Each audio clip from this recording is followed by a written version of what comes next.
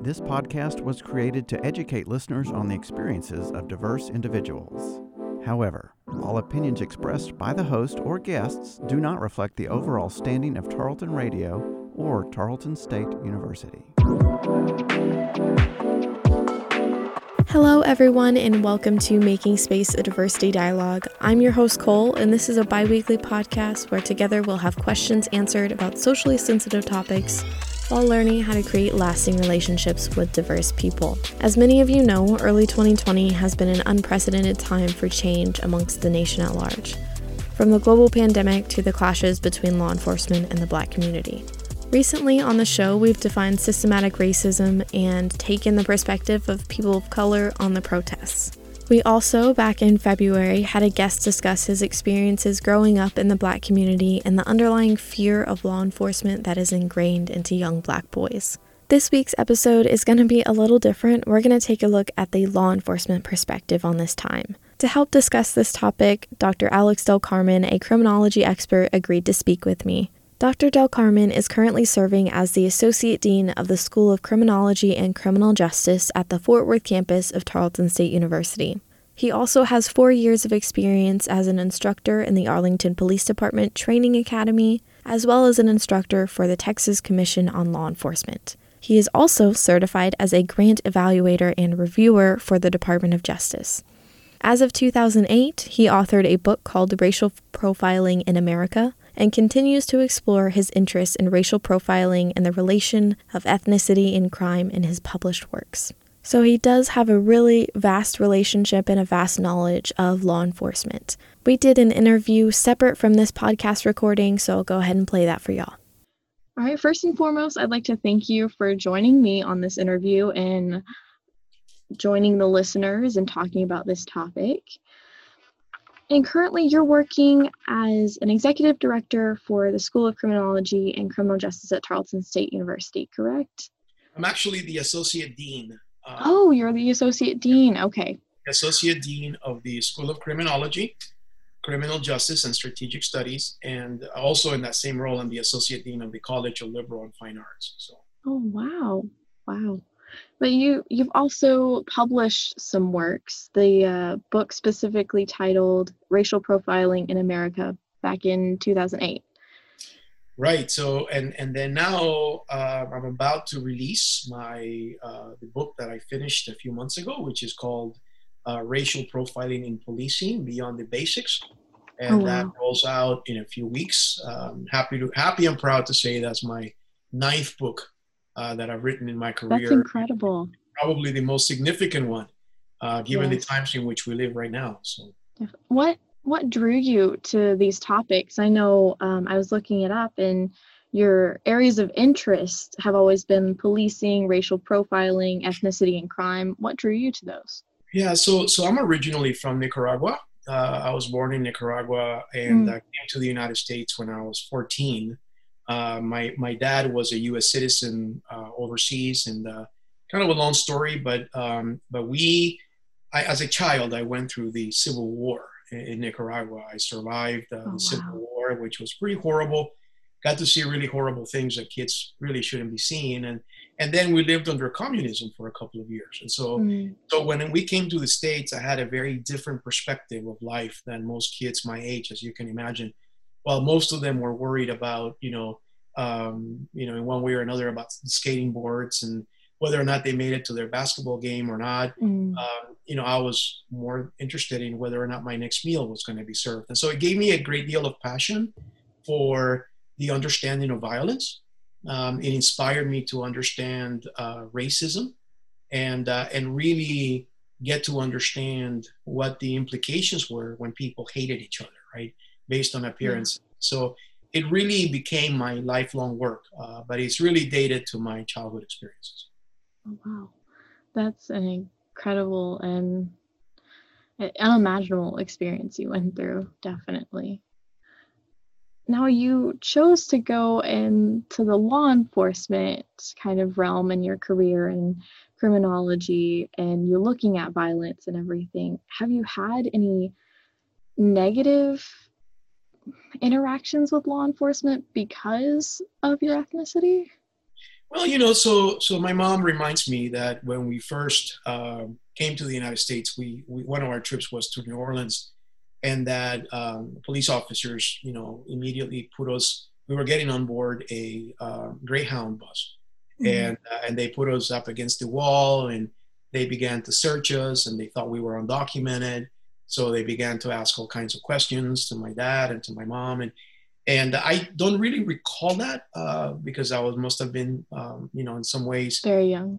repressive of that Mhm. memory. But obviously, I don't think you can be a minority in the United States today and not really understand racism, right, or have experienced it. So I certainly experienced it throughout my life. I mean, I remember my first semester in graduate school when my professor called me into his office and he said that he closed the door, and this was my first day in the master's program, where he said that he was really wanted to make me aware that some people in the classroom were not comfortable with me being there. And I said, well, what do you Mm. mean by that?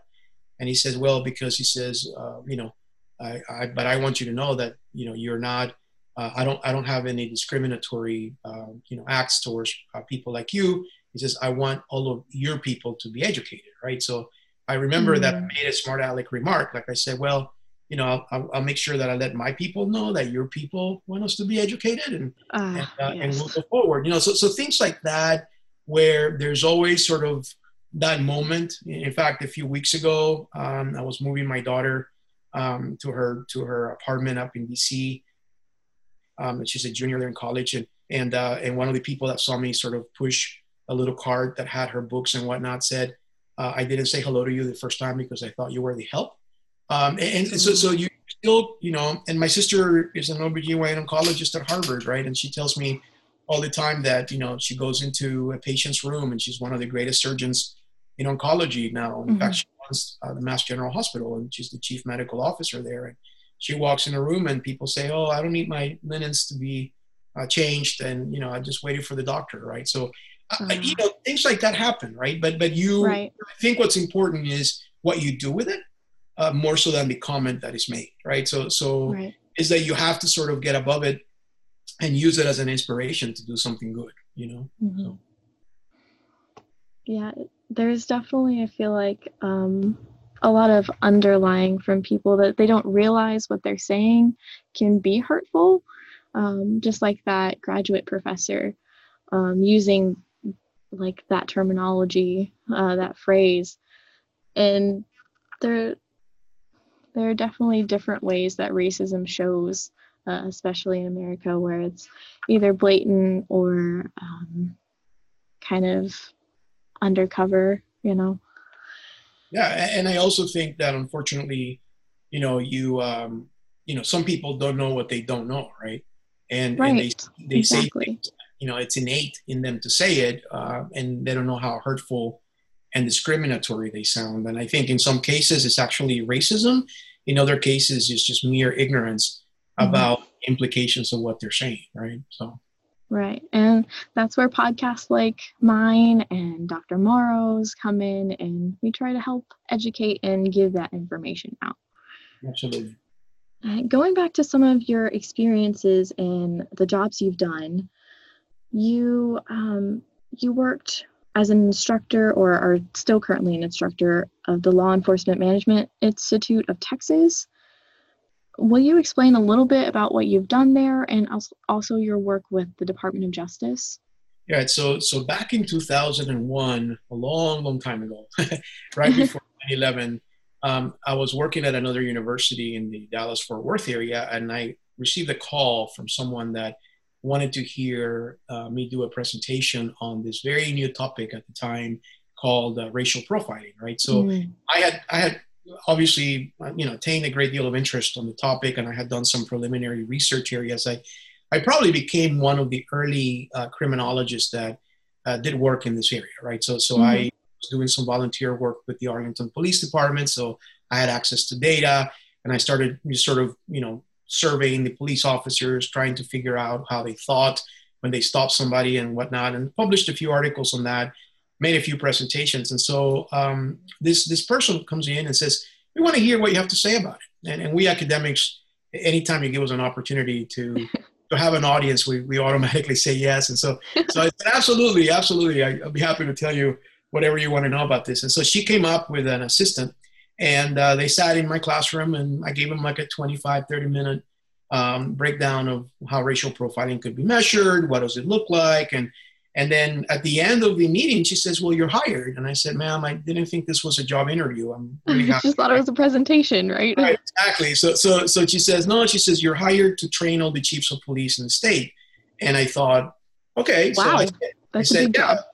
I didn't say that. I said yes. And so I said, sure, that's great. I had no idea what they were going to pay me, what it implied, but I was a young baby criminologist and just excited to do something, that would be impactful. So I realized that what this meant at the time was that I was going to be going all throughout the state once a month, and I was going to be going to a different city. Like we went to Galveston, to Corpus, to El Paso, to Houston, to go to a different city in Texas and train about 60 to 70 police chiefs at a time, right?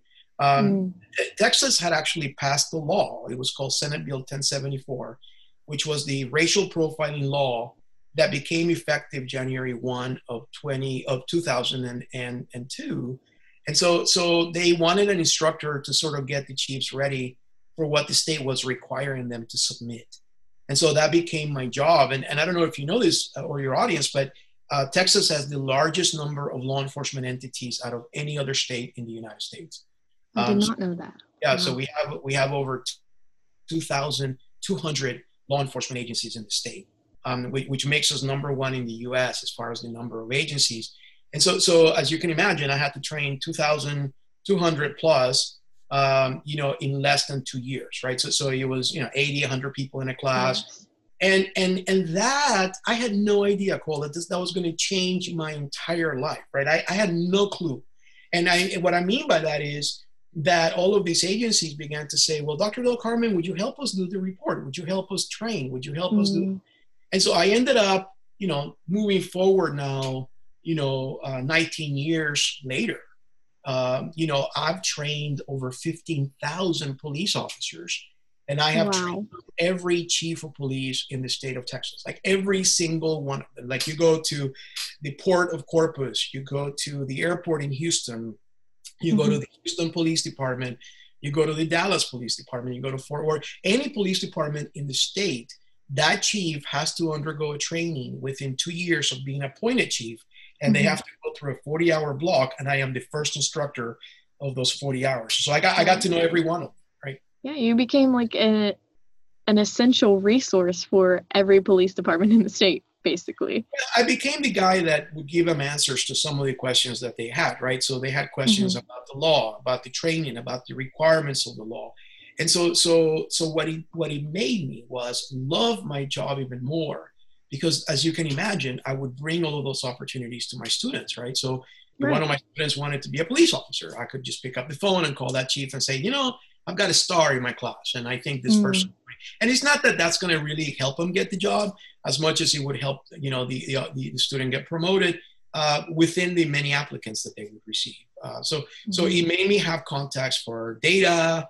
Obviously it allowed me to publish more. It allowed me to develop great friendships with some of the really, really good people in law enforcement that I've gotten to know and respect a great deal, and also make a difference, right, before the community, because the community wanted to hear not only from an expert, but they wanted to hear from a minority. They wanted to hear from somebody that came to the United States. Like, I didn't write or read the book on what it's like to be a minority, right? I am one, and they can disagree with my points on both sides of the aisle. But the one thing they cannot take away from me is the fact that I came to the United States without being able to speak English, that I came here with the suitcase that I owned, and that's all we had. That this was as difficult as you read stories of immigrants coming through Ellis Island. It was no different for us. And so I will never forget who I am, in spite of any titles that I may hold, any books that I may write. I'm still that kid that came to the United States at 14 to a country that I did not know, that I did not understand, and to really just welcome it with open arms to what became known as my country afterwards. And you have kind of built this knowledge and this true relationship with law enforcement and the police departments around the state. What would you say the role of law enforcement is, or the goal of law enforcement would be in the nation? Well, I think it's to really serve the public and protect us. The serve and protect logo that you see on police cars, I think it's really true to what their job and their mission is.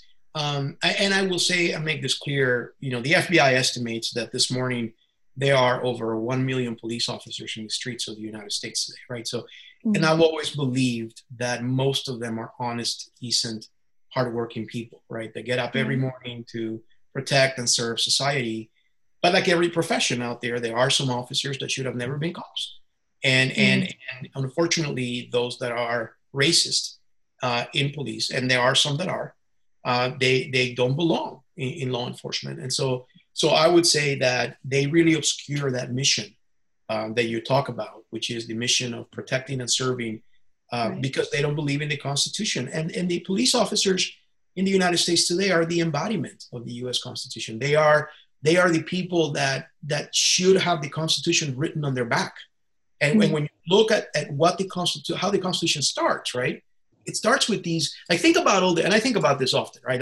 You have these founding fathers, right, that are sitting in Philadelphia having this great discussion, right? So you have Thomas Jefferson, you have, George Washington, you have these huge names, right, that we now know in our country as part of history. Yeah. Exactly. And you see, you think about what it was like to be in that hot room. I'm sure it was hot, with all these people around them. And they said, how do we start this document? And they had many possibilities, right? Mm-hmm. They had possibilities of starting the document with, you, the government, or the government of the United States shall do X, Y, and Z. Right. So they all agree. And you know how difficult it is for people to agree on anything, right? So they all agree on the words, we, the people. Mm. That, to me, is the most powerful, the most amazing inheritance that we got from them. Mm-hmm. Because if you really analyze what that means, right? If you understand what that means, then you understand what the role of police officers should be. Right, which is to serve and protect, but it's we the people, not you the government. Right. And the Constitution is there to serve, to protect the people of the United States. And these folks, I tell my students who, some of them have never seen the Constitution, had the benefit of doing that, which is just an amazing experience, right? In my almost 53 years of life, I finally got a chance to see it last year. And I started crying when I saw it, because I was like, how great is it? Because when you don't know what it's like to live in a country without the Constitution, you have little appreciation for what it's like to live in a country with the Constitution, right? So when I got to see it, and I thought, it's like huge bold letters, right? Like if we were to put this in a Word document, it's like a 36-48 font, Yes. But so they did it with we, the people, right? And they not only put those words there, and that you understood that how important that was. I think that sets the tone for what law enforcement is and what law enforcement should be in the future. It should be about we the people. Right. As a community versus a section of the community over. Right. Now, considering your love of this country, or the love of the Constitution and the role that law enforcement play, what were your reactions to the incidences like George Floyd and Breonna Taylor? Yeah. So going back to a question that I didn't answer when you asked me earlier, that's because I'm the typical college professor. I give you a lot of answers and never answer the question. Right? It's okay. You asked me about the job that I had with USDOJ. And then I'll answer your question about George Floyd in that regard. So during the course of the, now 20 years almost that I've been involved in the work that I do as a civil rights expert outside of my university work, one of the things that I have done is I've testified in court, in federal court, related to cases of racism. I help agencies prepare their statistical data and analyze the data on that. In fact, right now, almost as I'm speaking to you, I'm assisting the state in creating a template that will allow for agencies to submit the data in a better manner than in the past, in a manner that more is efficient. Sandra Bland. But I also worked in two huge cases, right, related to police reform. One of them is the case in New Orleans, where the federal government basically came in and sued the New Orleans Police Department, and they settled the lawsuit, and it was assigned to a federal judge, Susie Morgan, and Judge Morgan chose a team of people from throughout the country to come in to the New Orleans Police Department and assess the department and ensure that they attain compliance. So I did that for 3 years. And then currently I work for the federal judge in Puerto Rico. He's the chief judge of the U.S. courts there. And I came in as a monitor for a year and a half to almost 2 years. And then he asked me to step out of that role and step into the role of what's called a special master. And a special master means I'm kind of like the chief of staff of the judge, in the sense that, I bring the US DOJ, I bring the Commonwealth attorneys and the monitor all in the same room. And we go through the data aspect of it, how the progress needs to be measured. So imagine a college professor, like I always say, the sense of humor that the good Lord has to bring in a first generation immigrant that some years back I couldn't speak the language. And now I get to represent the United States federal court, like I get to have this very important role when I get in a meeting, it's kind of like I'm the embodiment of the judge. I'm basically the person that represents the judge. He and I speak almost daily. And so it's a really, really great, wonderful role to have. And then to see how I can help currently my PhD students in that. So looking at the broader picture of George Cole and some of the things that have happened in our country in the past few years, if you look at the cases of Sandra Bland, if you look at the cases of Eric Garner in New York, and various other cases, they all made a huge impact, right? But nothing like George Floyd. George Floyd, in my view, changes everything.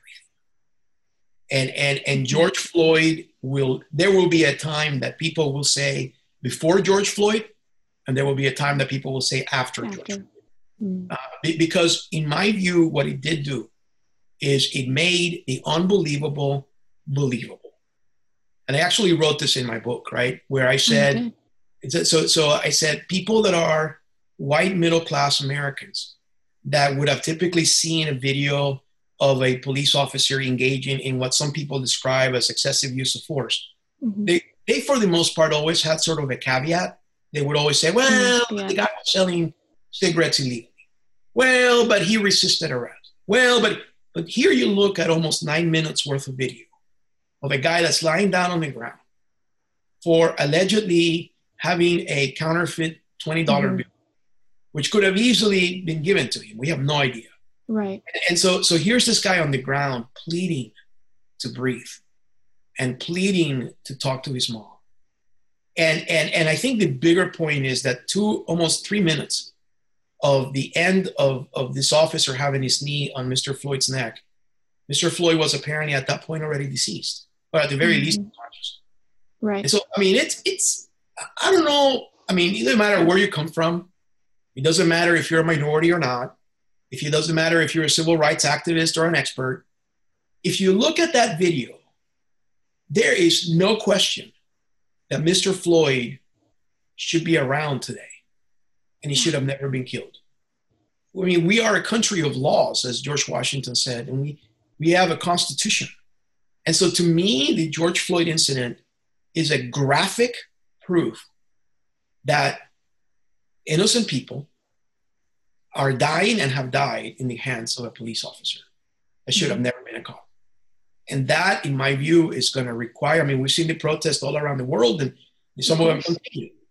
I think it's not going to end anytime soon. Yeah, it's hard to believe that it would, just because of the incredible impact that it has made. Like, people know his name globally and know that there is an issue, and there needs to be some change there. Now, a big issue that many citizens have been kind of contemplating and facing is the gap of time between when an incident has occurred and when charges are brought against officers. Can you kind of explain why there's that gap or that delay? Yeah, so, oftentimes we look at the law and we say, we want it to move very quickly. We want the person to be prosecuted, indicted within a week. Realistically, doesn't work that way. And I think a lot of people have received information from Hollywood as to how the criminal justice system works, right? But, it's like police officers. Most people don't really understand what cops do, right? They watch Cops, the show, which has been, by the way, canceled since George Floyd's incident. So a lot of this stuff has happened.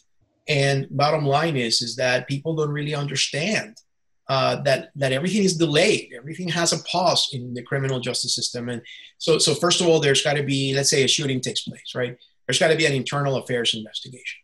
Sometimes that happens concurrently with the DA investigating the incident. They have to interview people.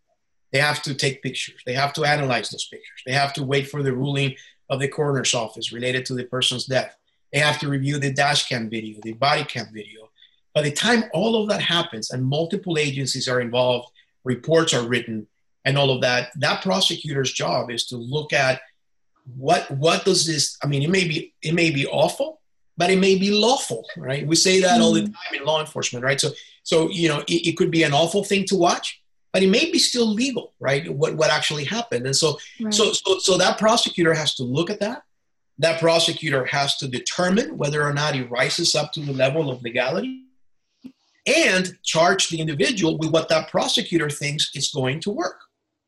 Because at the end of the day, I'm sure the prosecutor doesn't want to lose the case, right? Doesn't want to charge somebody for the sake of looking good in front of the community. But at the end of the day, they're not going to be successful in the prosecution. So, but look, to your question, more and more people are asking, more and more people are demanding for things to happen a lot quicker than before. And we've seen some prosecutors, we've seen some police chiefs that have committed to being able to essentially charge the individual officers within X number of days, to release the video within 48 hours. And those are optically great ideas. I just hope that they don't compromise these cases for the sake of all. Because it is a jury of peers, and there's still that element of everyone knows about this. So it's kind of hard to be objective in that manner. Exactly. Now, I want to get into a little bit, you have a book, of course, we talked about it before, Racial Profiling. What, in your expert opinion, where did racial profiling and racial bias really start in the law enforcement system? It's interesting because I think as a topic itself, it started since the beginning of times, right? So I think that if you look at the way that it's been sort of written, right, the racial profiling concept as a whole started, probably since the beginning of time, right? When people began to label other people based on, their color of skin. You see in the Bible, for instance, the slaves and how they were treated, how they were labeled. The Jewish people, how they have been throughout history, mislabeled, misconceived. But as it relates to law enforcement in the United States, I would argue that it probably started since the beginning of law enforcement in the US. You can actually see the early reports that were written by police officers in places like Boston and New York, where the officer described the subject based on the subject's ethnicity. They would have adjectives accompanying the Italian names, especially from the Irish police officers, and then Italian police officers that would say the same about the Irish people who were arresting. So it really became an ethnic battle that was empowered, and many minorities actually felt that law enforcement was the career of choice. And the reason why you can go to places like Boston or New York now and see, fifth generation police officer from Irish Americans. And the reason why is because the Irish, for instance, they felt particularly empowered by being police officers. Think about it. The greatest dream of a minority coming to the United States as an immigrant is to not only adhere to the laws and rules of the country, but be in a position to actually opine or in some cases enforce those laws, right? So that's like the complete full circle, right? Where you came in to be a subject of, and then at some point you became an agent of, right? The government. Right. So for a lot of these minority groups, they became empowered. It became a position of respect. It became a position where they were actually given, benefits. It became a position where people had some respect for you and they would listen to you to some degree. So I think that, that's what when we started seeing, some kind of an ethnic profiling. And then, of course, racism has been part of our country, sadly, since the beginning, right? So we brought slaves to the United States. We enslaved African Americans and the labeling of blacks as you related to them being sold in the town squares. And as it relates to non-blacks, people that were coming from Europe through Ellis Island.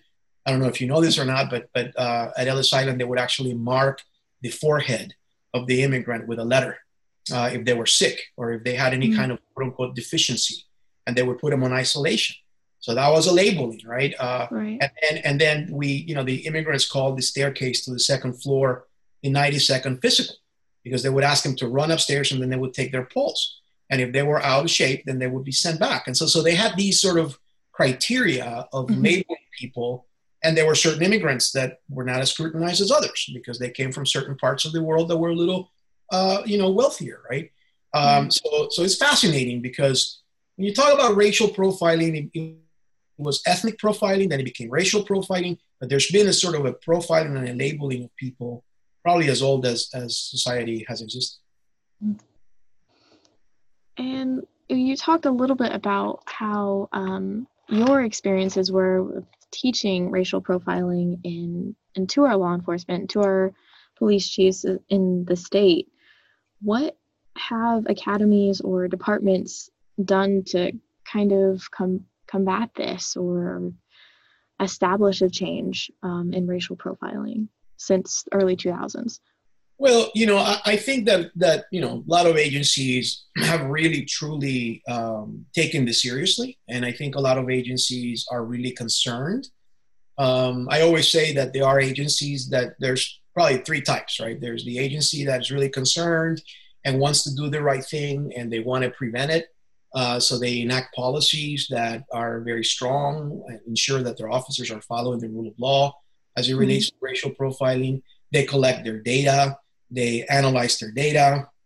They do all the things that the state requires, right? Those are the ones that I've been very blessed to say that I've worked with a lot of agencies, right? But they're the people that are stand-up people.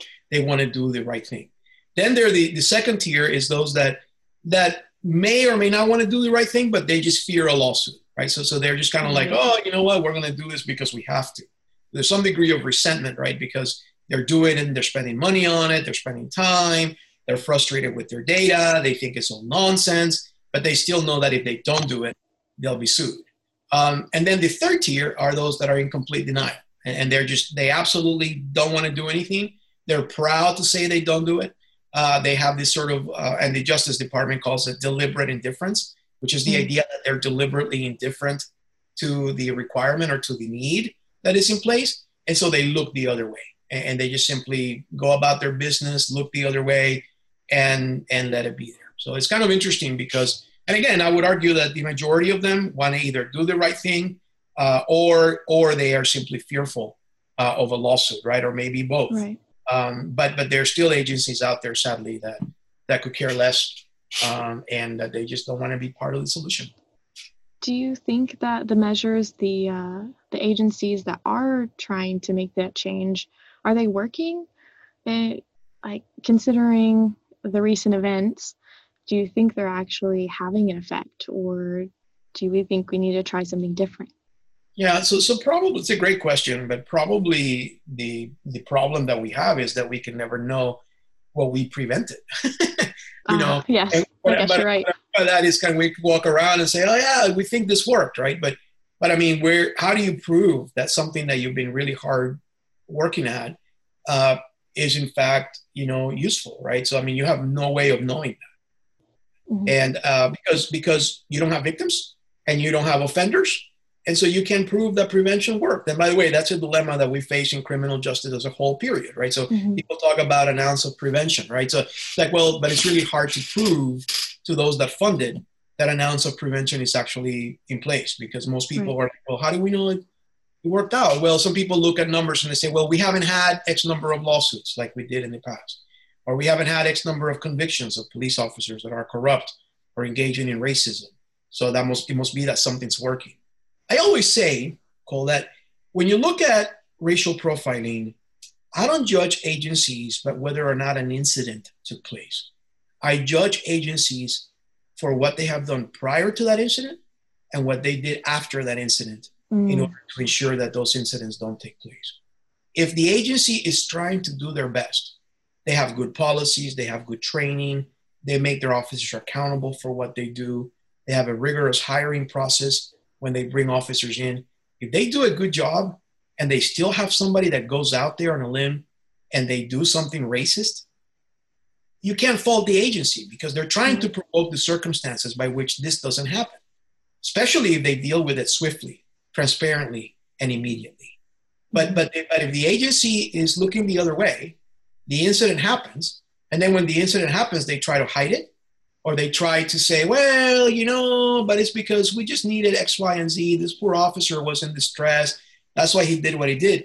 If they provide those sorts of explanations and justifications, and it's clear that they haven't done anything about preventing such an act, then I think we need to be hard on that agency, because they could have prevented it. What kind of things are you able to do to hold these kind of agencies accountable? Well, you mean if they actually fail to do the job? Well, the state of Texas is very clear in the Sandra Bland Act, right? That if an agency does not purposely submit a racial profiling report or does what they're supposed to do, that the agency chief of police can actually be suspended, that their license can be suspended, and that the attorney general can actually sue the agency and collect $5,000 per incident. And what that means is that the agency is financially responsible for not doing it. And then also the chief of police may be subject to losing his or her license, which is a pretty big deal. So yeah, I mean, there are penalties in place, but believe it or not, even though I would argue the majority of them comply with the law, there's still a few agencies around the state that kind of look the other way. And they're like, well, we fill out those two little forms once a year, and, we're doing a good job. We just know that we are, and have a good day, Right.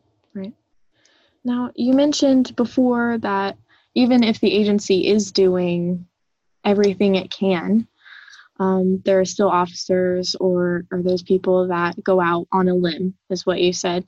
So what can we do to kind of change that aspect on the officer level versus the higher level? Yeah, I mean, I think, I always go back, because I've taught at police academies before, and I've taught what's called in-service training before. I always go back and say that when you have a police officer that does something illegal, unethical, or all of the above, that it's not only the responsibility of the manager or supervisor, but it's also the responsibility of that first recruiter that went out and brought back the individual to police work in the first place. And it also is a failure of training. It's a failure of good supervision. So from my perspective, what you can do about it is ensure that the recruitment is actually, that the standards that are in place are actually up to par with best practices. Since we had the Ferguson incident a number of years ago, many agencies have been on panic mode that they can't hire good qualified police officers. And so they've lowered their standards and have allowed certain people that should have never been allowed to be police officers to come into the ranks of law enforcement. The academy standards have also decreased substantially throughout the nation. And so we find ourselves at a time when we're bringing people that are very young, very inexperienced, putting them through a background check that is not sufficient, and putting them through a police academy that's not good enough, and then putting them in a very complicated environment, right, where people are walking around. Like in Texas, in Texas, we have what's called we are a one-party consent state, which means that if you consent to video or audio record somebody in public, you can do that without their authorization. So here we can assume that anytime a police officer goes out in the streets, he or she will be recorded by a citizen. And so we're putting them in those situations, sometimes a very violent situation, with little training, little mentoring.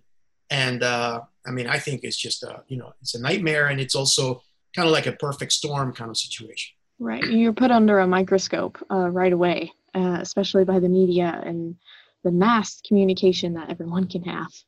Right, exactly. And in a matter of seconds. I mean, there are apps now that are in place that people download that they allow for the person interacting with the officer to activate the app and immediately get somebody to come in and you go live with that person on Facebook, right? So right. Essentially you can record your entire incident with a police officer right away. Mm-hmm. Wow. Now, relating back to the George Floyd incident and post all of that, a lot of people, of course, we've had protests happen and calls for change. And we see with what you've done in the past that there has already been some established policies. But what do you say to people calling for a defunding of the police, or rather a diverting of funding? Some people said when this whole concept of defunding the police came out, some people said that defunding the police meant to take the money completely away from police officers. And then some other people clarified and said, what we mean by defunding is actually reducing the budget or putting it in other areas, right? Mm-hmm. I think we have to be very careful. I've actually been a critic of the defunding the police initiative. Okay. It makes no sense to me that you want to defund a person or an entity that may need help. It seems to me like if somebody needs help, if you've got a relative that is in need of medical care, like you're not going to go up to that relative and say, you know what, I'm going to go ahead and cut back on your spending because I really think I need to teach you a lesson on how to take care of yourself better because it is your actions that ended up making you sick, right? It makes no sense. What I think we need to do is hold agencies accountable for what they do. I think there needs to be more transparency. I think we need to improve the training. I think we need to improve the standards by which things are being done, right? So I mean, I think all of those things are important, but they need funding for that. I am a skeptic, and I quite honestly believe that it's very dangerous when we start playing politics. Instead of relying on science, we rely on ideology and what becomes popular, what becomes acceptable in social media. And we start taking money away from police entities that are already strapped for cash as it is. That's gonna affect the training quality. Right. That's going to affect the recruitment quality. That's going to affect the accountability factors. That's going to limit the number of supervisors that this officer are going to be exposed to. It's going to limit how many cameras need to be repaired. Do we want police officers less trained, less able, less accountable with equipment that malfunctions? Is that what we want out of police officers? Because ultimately, I think we can expect that at some point in our lives, we may need the assistance of a police officer. When you call 911, do you want that type of officer to respond to your call? I don't. Yeah. I mean, the whole point of this is maybe to get more body cams or more accountability, like what you said. And unfortunately, the world does run on money at this point, especially when it comes to government agencies that need that funding to get resources. Yep. So now I wanted to talk to you about something kind of related to changing the practices and the policies is the adoption of, some departments have adopted partnerships between social workers and the police department. So what is your perspective on that? Yeah, so this is actually not a new thing, right? So if you look at police departments like Arlington, they already have a critical response team that when the officers show up to a domestic violence call, there are social workers that are already at the department on call that will get called out to the scene to help out the victims, kind of process that information. And, here in the Dallas-Fort Worth area where I live, we have One Safe Place, which is an amazing facility for domestic violence victims that the Bass family funded a number of years back. And it is a world-class facility that allows for them to be safe, that allows for them to be trained, to be counseled, to be assisted. It is a model for the rest of the United States. And so many experts, many social workers are literally on call for these departments to make. I think we have to be careful that we provide the assistance to victims. There's no question. And there's also no question that police officers are not equipped to counsel victims. They're too busy writing reports, arresting suspects, and securing the area, especially in a very complex situation as a domestic violence incident. So I am all for the assistance being provided by medical professionals. But at the end of the day, I'm not sure I would want a social worker to be inside a patrol car to respond to what has been depicted by us criminologists as the most dangerous situation that a police officer can go into, which is a domestic. In fact, if you look at number of officers killed in the line of duty, if you look at number of officers injured in the line of duty, domestic violence calls are typically in the top 3 tiers, right? Because they are very dangerous. Police officers in some places have to respond with backup because they should not respond by themselves because of that safety protocol. Do we want to put a civilian with no weaponry, little police training, in a situation like that before the situation has been contained and neutralized? I'm not sure. I think we need to provide the assistance, but I would argue that the first responder is the first responder. And then once the situation is secured, then that social worker or that counselor can show up. Right. Now looking at other incidences, like maybe for like homeless people, or specifically, I guess, in the case of the man who was shot at the Wendy's parking lot in Atlanta, could social workers be used in that aspect and maybe not in domestic violence situations? So that's a very interesting case, right? The Atlanta case, because in my view, is very different from the George Floyd case. Right. Here you have a person that falls asleep behind the wheel of a car, or car stationary. Other cars cannot get past that individual. By the way, that happens in Texas quite a bit. My wife is a judge, and she gets called in on, on those sorts of calls for warrants all the time. Really? Right? Because, especially places like Whataburger, that is open 24/7. Yes. So people just go there, and drunks, park in the middle of the street there, and they block the other cars trying to get a meal at 2:00 in the morning. So the cops get called in, they go in there, the person is not responsive, or the person is completely intoxicated, and they need to get a blood warrant. So they would call somebody like my wife to provide that electronic warrant signature so that they can withdraw the blood. They can draw the blood rather. But at the end of the day, what happens is that in this particular case, again, you can call a police officer responds. That person needs to go home, right? And I agree that there are instances where just because you can arrest somebody doesn't mean that you should. But at the end of the day, what happens if these officers allow that person to go home without being accountable, and that person ends up killing somebody?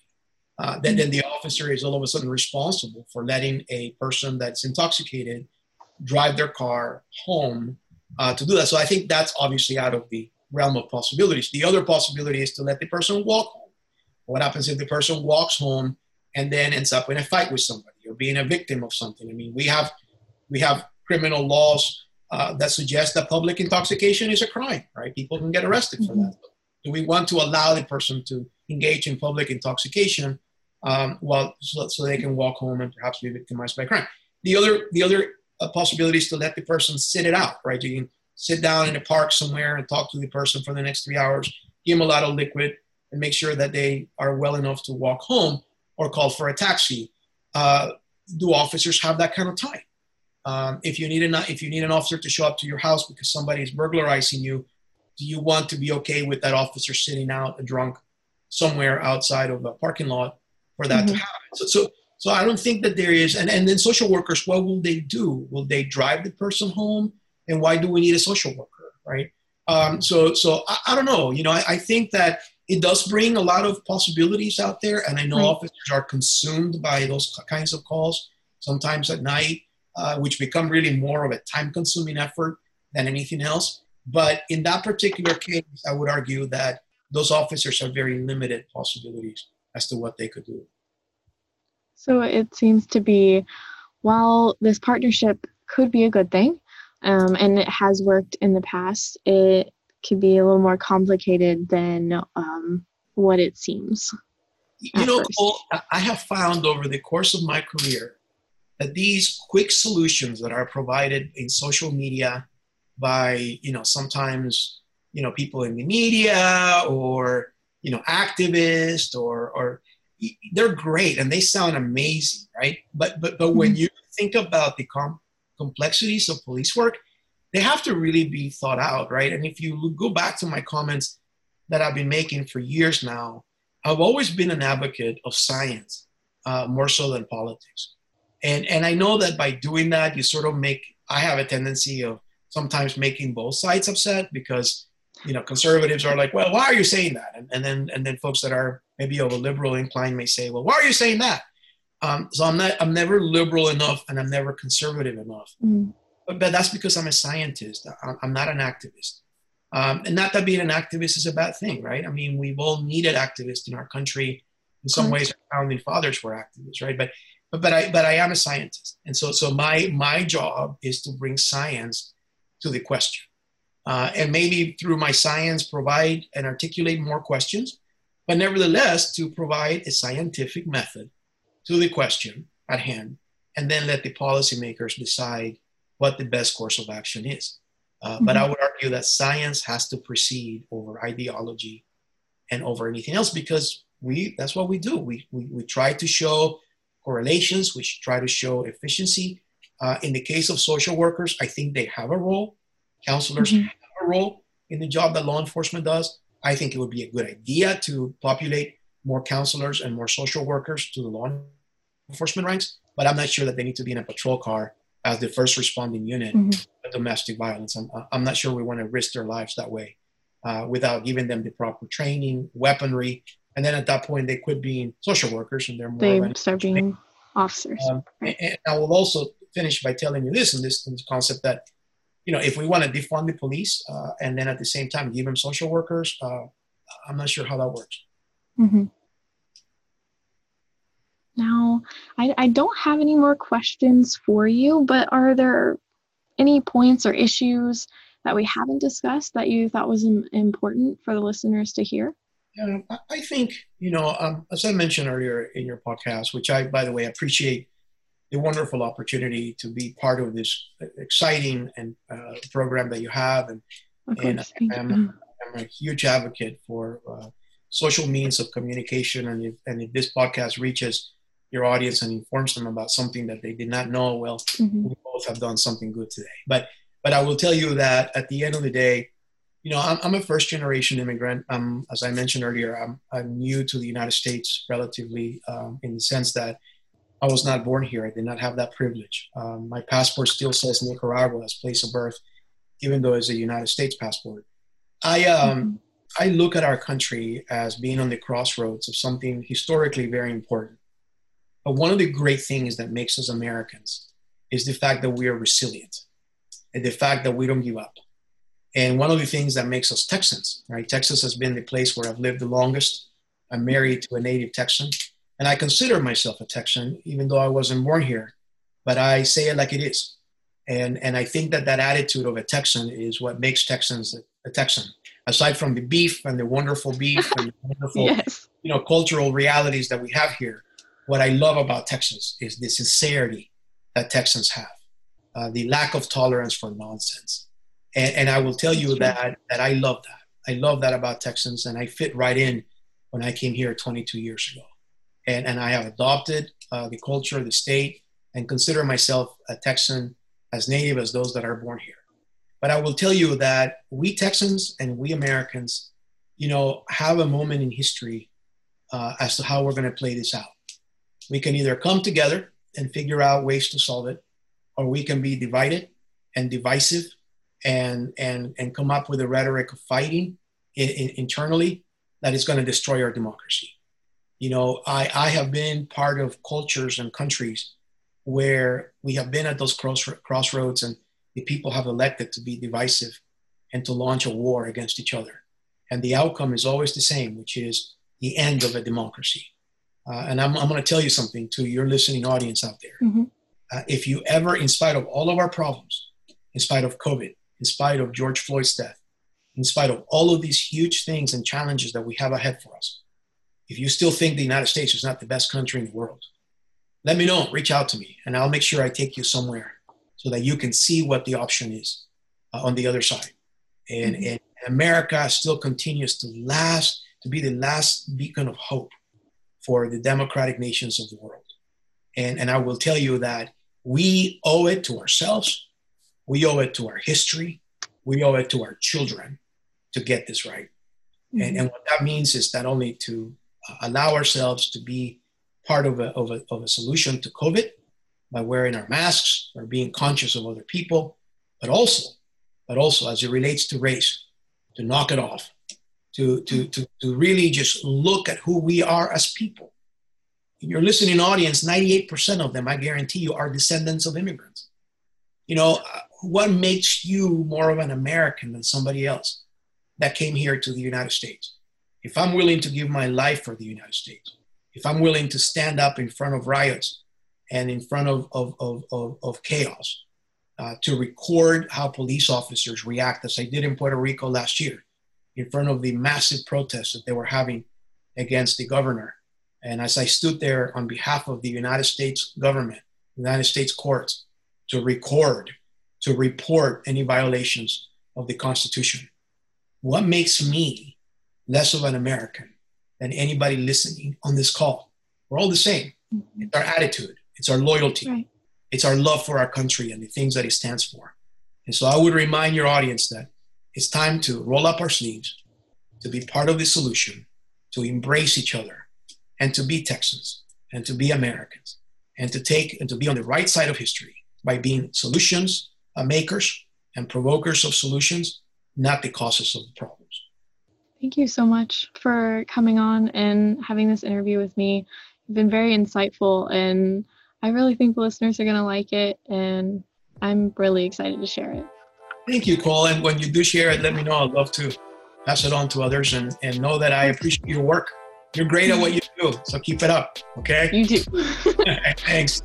I would like to thank Dr. Del Carmen once again for coming on the show, and I hope you guys enjoyed it. I know I did. He gave some really intriguing answers and definitely gave a different perspective on everything.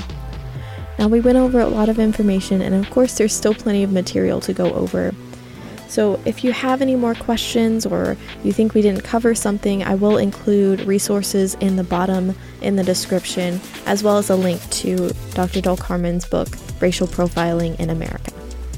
Be sure to check back for the next episode, where we'll hopefully be discussing the experiences of international students and the current issues surrounding their education experience. For more updates about the show, be sure to go to the Planet 100.7 on Facebook, Instagram, or Twitter. That's the radio station we're based out of. Until next time, folks, be safe and take care.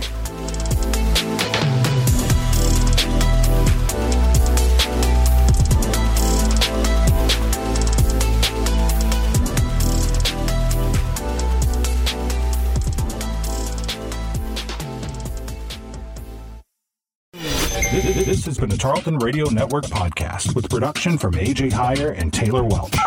Find more great shows by searching Tarleton Radio Network wherever you get your podcasts.